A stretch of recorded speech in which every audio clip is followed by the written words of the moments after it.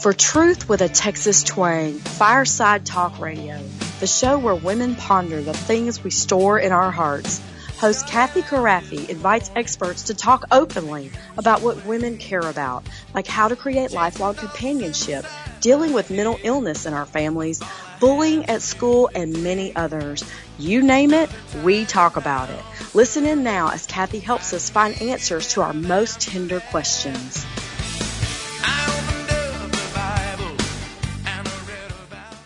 Welcome to Camp Craffy's Fireside Talk Radio, where our goal is to ponder over all the tried and true stuff women store in our hearts as we knit our families together in lifelong fellowship. Our favorite verse on this show is Luke 2:19, but Mary kept all these things and pondered them in her heart. Now, Noonday Exploration is our sponsor for today's show, and we are bringing you such a fabulous show. But I want to thank Noonday first. They help people, families, by purchasing oil and gas royalties from estates. For more information, call 903-530-9352 or go to Noonday Exploration. So today my guest is Ben Sciacca. Ben, thank you so much for joining me. So glad to be here, Kathy. Thank you.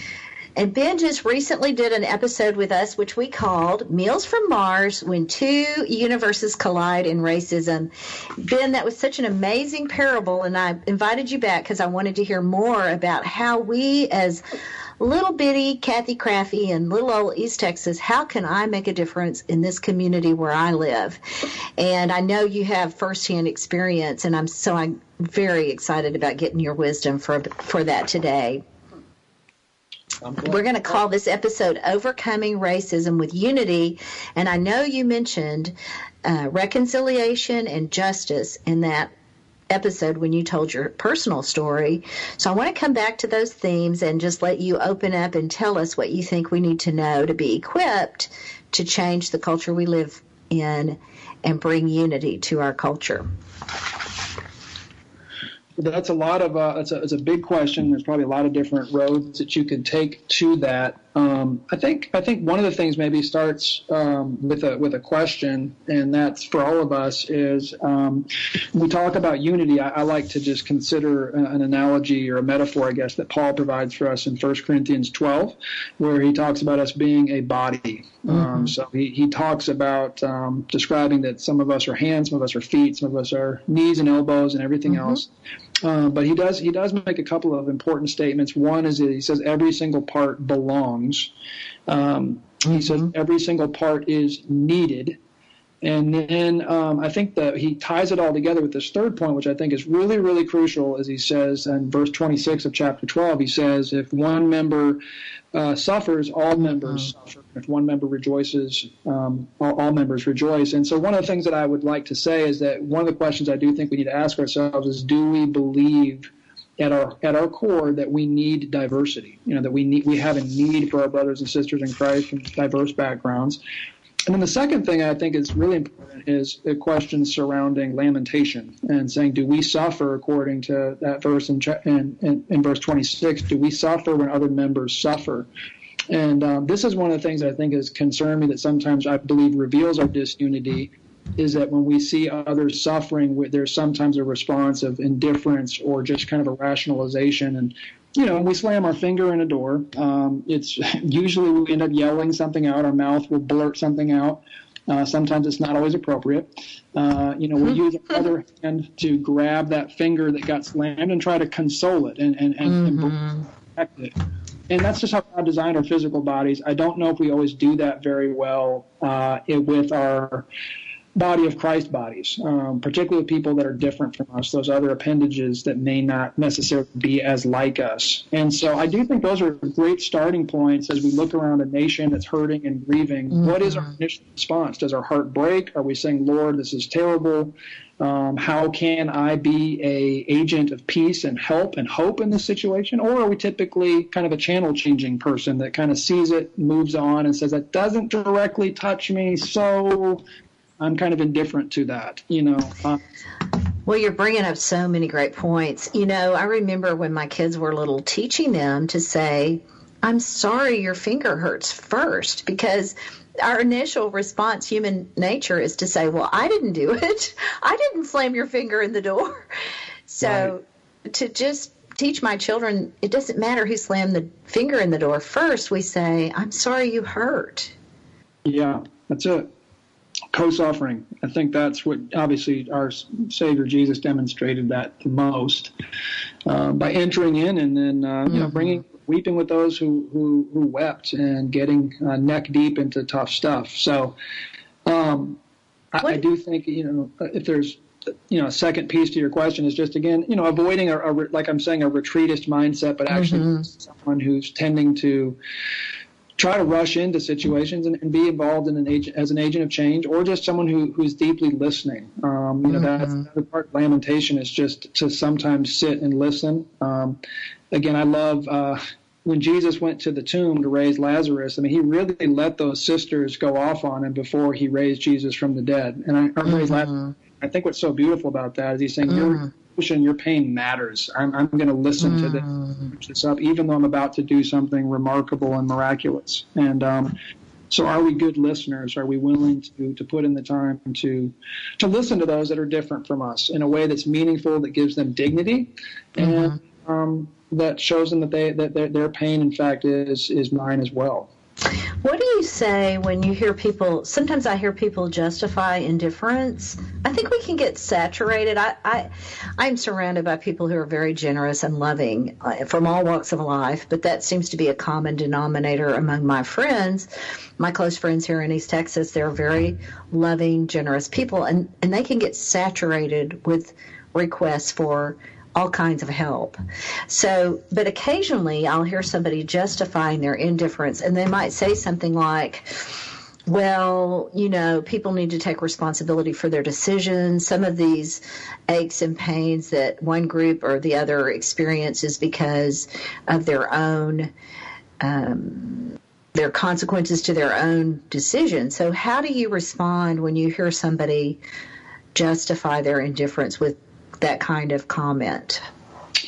Yeah, well, on one hand, you can kind of, you can see an angle on that. I think, again, one of the things, I mean, if I can just keep taking us back to the scriptures where I get most of my fuel and my mind shape from, is, again, John chapter 9 is one of my favorite chapters in the Bible, where Jesus heals the man who was born blind. But if you remember at the beginning of that story, when they walk into the city, the disciples' initial action or question was, who sinned, this man, right, that he was born blind? And so we sometimes like to look at situations and we're almost like immediately going to this empiricist mode where I've already kind of got this figured out. I've got you sized up, so I will help you or love on you depending on what I've diagnosed. And so sometimes we can do that and say, who sinned, this child or his parents, that he's living or he's zoned for a failing school, or that he found himself in prison. And it's not always that simple. And Jesus was, it's neither of those. It's really so that God can get glory, is what he said. So I do think that our tendency is to err, and I'm going to speak for myself as a member of white majority culture, but we do tend to err too much on individual human responsibility. Now, we are responsible. We're totally responsible. You can't push that to the side. But one of the things I think we can get away from when we think about justice, and this has been well explained to me by others, is that when you're living in poverty, or if you're living in a situation where there might be systemic injustice, your opportunities for good decisions go way, way down. So if I'm poor and I'm looking over my hands at what I have left to take care of my power bill, my water bill, groceries for my kids, and some other major situation, I only have enough for one of those. What do you do? I've never been in a situation like that. And so it's not to say if someone decides to do something wrong after that to find that extra money, we don't say, well, that's okay, that makes sense. However, let's also consider the fact that they have far fewer good choices at that point. And I think that's something that poverty can do, that can eradicate a lot of opportunities for people to have as many good options as many of us might have in other situations. Wow, that is so that's so insightful. It's even hard to imagine that. And I think imagination is a big part of understanding other people's perspectives. To even be open to other people's perspective, we have to be willing to use our imagination and try to understand empathetically how it would look if I was in those shoes. Right. How would I feel, and what would I do? I think our imagination is a big part of understanding and crossing boundaries. It's interesting, human nature tends to put boundaries up. We have a great imagination for that. Yeah, right. But pulling them down is a whole different item. So as we go, we've got about 2 minutes on this segment, and then we'll come back and finish up with some great wisdom from you. But as we go into our next commercial break, would you tell me a little bit about how people are using your book as a tool to cross those boundaries?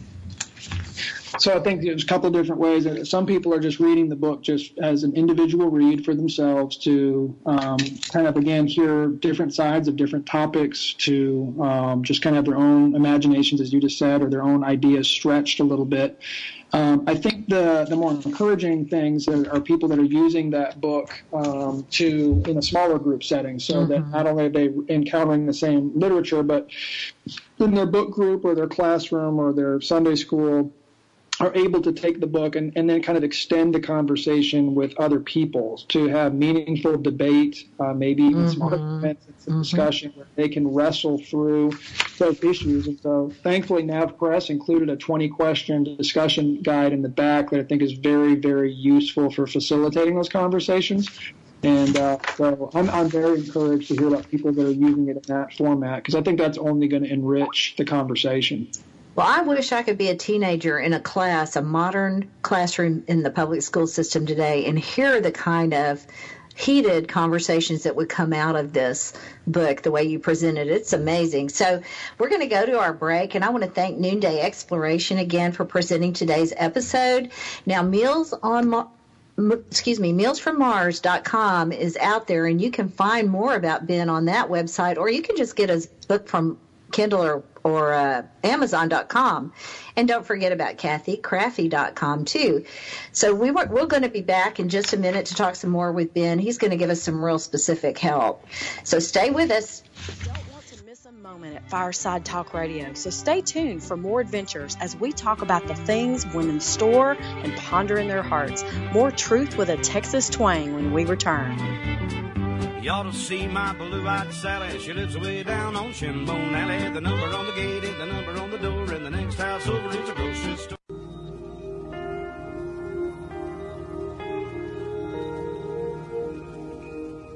I'm here with Mary Ottman, and I asked her to tell you about Water to Thrive. Water to Thrive builds wells and changes lives for people living in rural villages in Africa.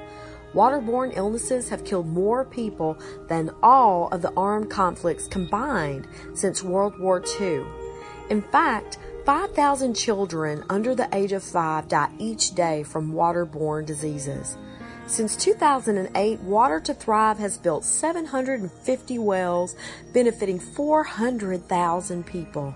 You can make a difference by donating at www.watertothrive.org. WATERTOTHRIVE.org.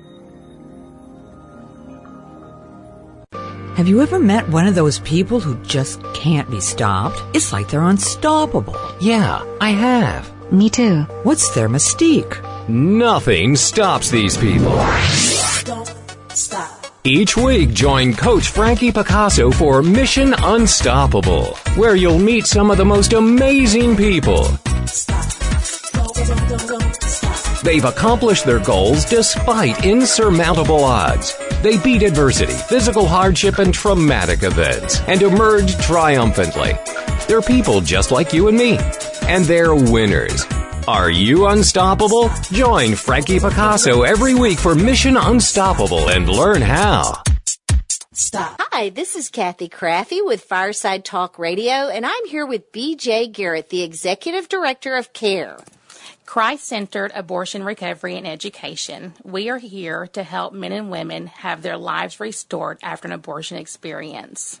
If you want to know more about how to recover after abortion, look for our upcoming episodes on Fireside Talk Radio with BJ and Kathy Craffey. Thank you. Oh, miles and miles of Texas. Yeah. We want to thank our generous sponsors for making these candid conversations possible at Fireside Talk Radio, where we talk openly about the things women store and ponder in their hearts, where truth and Texas twang meet. On shrimp and catfish and Mammy's good gumbo. Hi, we're back with our very special guest today, Ben Sciacca, amazing, influential person because of all he has done to reconcile people to each other. We've been talking about the struggles people face on this topic of racism. It's so timely, Ben. I'm just so grateful that you're here. And in this last segment, he's going to share some really specific things with us about how one little person can make a big difference in a community. And so there's so much to talk about. I'm afraid I'm going to get off topic, Ben.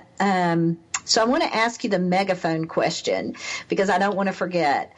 This is my favorite question. I ask it every time I interview anybody for all these years as a newspaper person and a columnist, and now on podcasting and radio programs. So this is the megaphone question.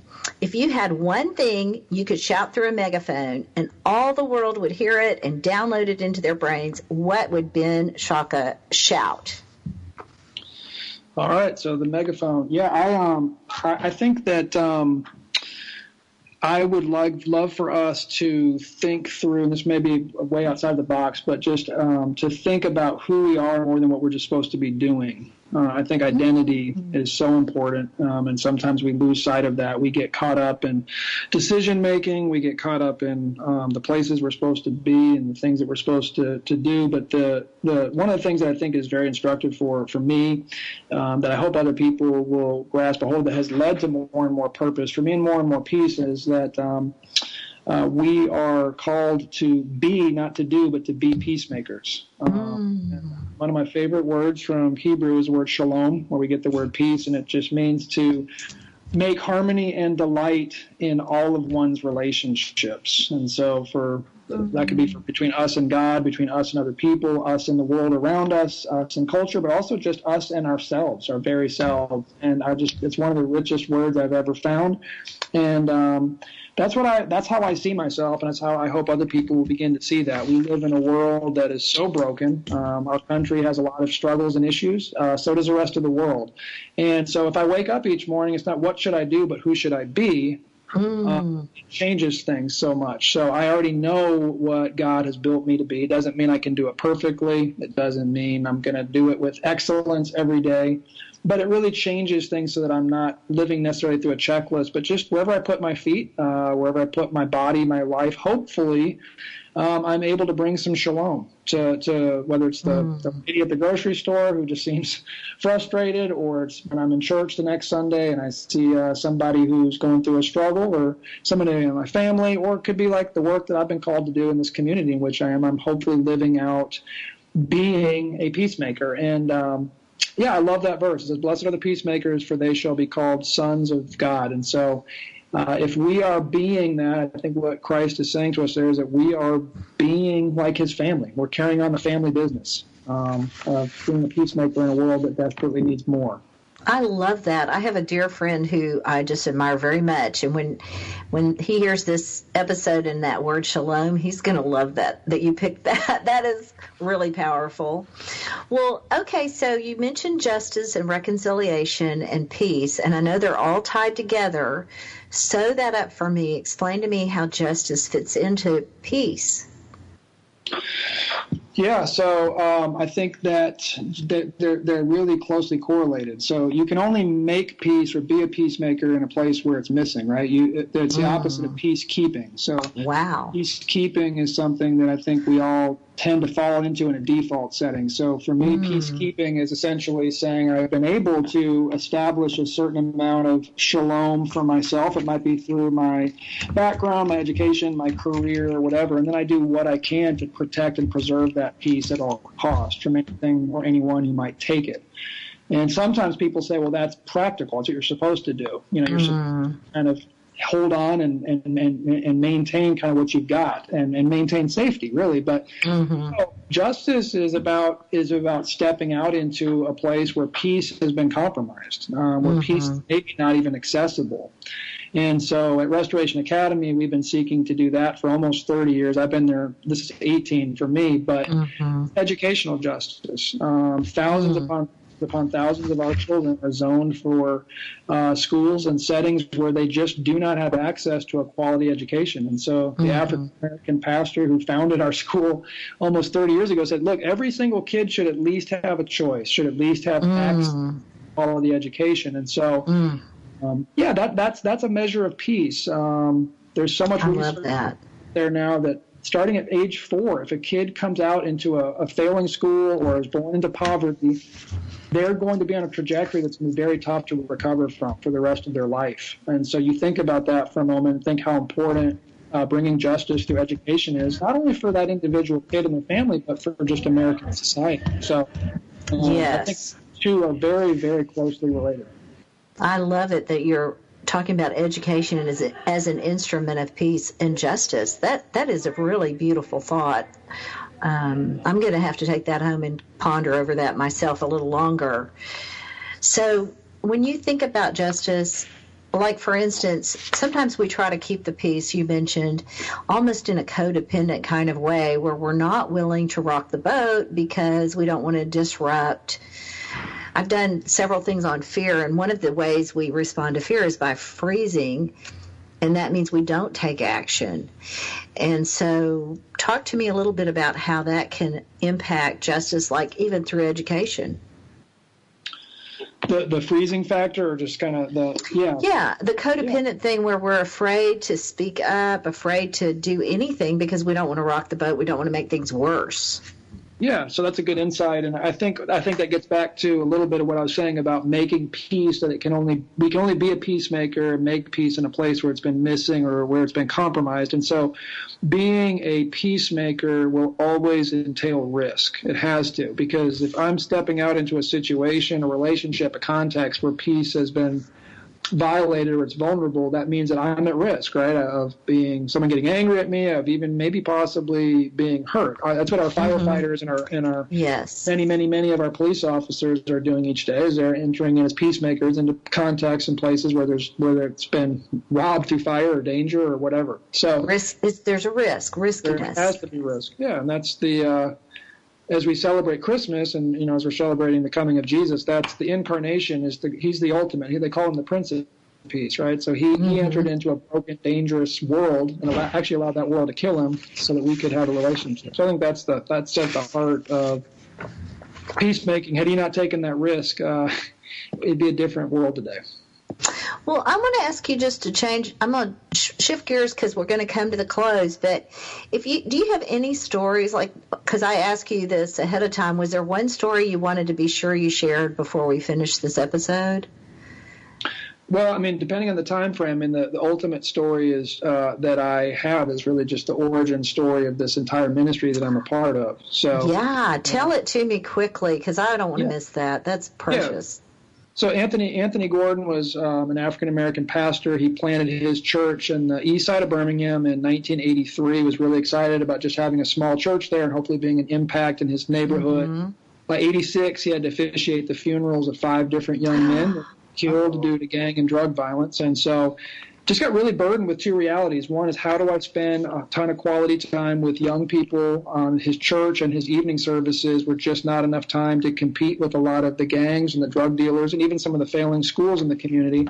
But he was also frustrated with the fact that a good bit of the folks in Birmingham were deeply aware of what was going on in his neighborhood, but really doing next to nothing about it to make any change. And so he's someone that I like to call a solutionary, who rather than just complaining about the situation, steps in there and does something. And so he used a real raggedy wing of his church to start the school. 69 high school boys showed up for the first day of class in 1988. Wow, and, that's impressive. It was kind of a survivor school for a long time, just living off of charitable donations, which we are still doing to this day, 30 years later. But God's done some extraordinary stuff. For the last 11 years in a row, 100% of our seniors have been admitted to college. Wow. And, most of them are the first in their family to attend. And I love sharing that because I'm only second generation in my family to go to college. And so we're just seeing a lot of transformational stuff, and a lot of our graduates are coming back to serve on our junior board or to come back in as tutors and volunteers and pouring themselves back into the neighborhood that they came from. So that's really the heartbeat of the school, and hopefully by God's grace, I'm able to try to perpetuate Dr. Gordon's legacy and continue to do this great work that he started as a peacemaker 30 years ago. I got to tell you, it brings tears to my eyes. There's so much hope in what you're sharing. I want to thank you so much. And when you see Sarah this evening, will you tell her thank you for me too, that she and your children were willing to participate in that with you? I really appreciate it very much. Oh, absolutely, Kathy. Thank you. I'm going to take the last few minutes because as much as I want to keep talking, I want to tell people how they can get Meals from Mars by Ben Sciacca. You can get it on Amazon.com. You can also get it on mealsfrommars.com. I encourage you to buy one for yourself and one for a friend. It is a great read, and honestly, it's great for Sunday school, classrooms, anywhere people are frustrated and want to make changes and just really don't know how. This is a very unthreatening, engaging, lovely parable. It's a story told in fiction that will give you insight into any other perspective that you're interested in on this issue. So I just encourage everybody to go and buy it. I also don't want to forget to mention that Noonday Exploration bravely and kindly sponsors these shows for us so that we can talk about some of these controversial topics. If you would like to learn more or want any information about our sponsors or our guest on today's show, you can go to KathyCraffy.com. That's K-R-A-F as in Frank, V as in Victor, E as in Echo.com. And I'd love it if my listening friends would suggest other guests that they would love to hear from, or any topics that you would like to know more about or be able to talk about in an unthreatening way. I want to thank our listeners for joining us today on Camp Craffy Fireside Talk Radio, where we ponder all the tried and true stuff women store in their heart. That's truth with a Texas twang, and today we added a little Fairfield, Alabama for everybody. Ben, you want to say something goodbye real quick? I just want to thank you so much for being on, allowing me to be on the show, and appreciate the opportunity to talk about the book. And I just hope that all of the listeners are encouraged and just continue to, during this Advent season in particular, just wrestle with what it means to be a peacemaker in the world in which we find ourselves. So thank you so much for having me. It's my pleasure, and I want to say shalom. Amen. Shalom to you too. Thank you for joining us today, where we speak truth with a Texas twang about the very things that touch our hearts. Thank you for joining us today, and we will see you again next week. Oh, fellows. Got in?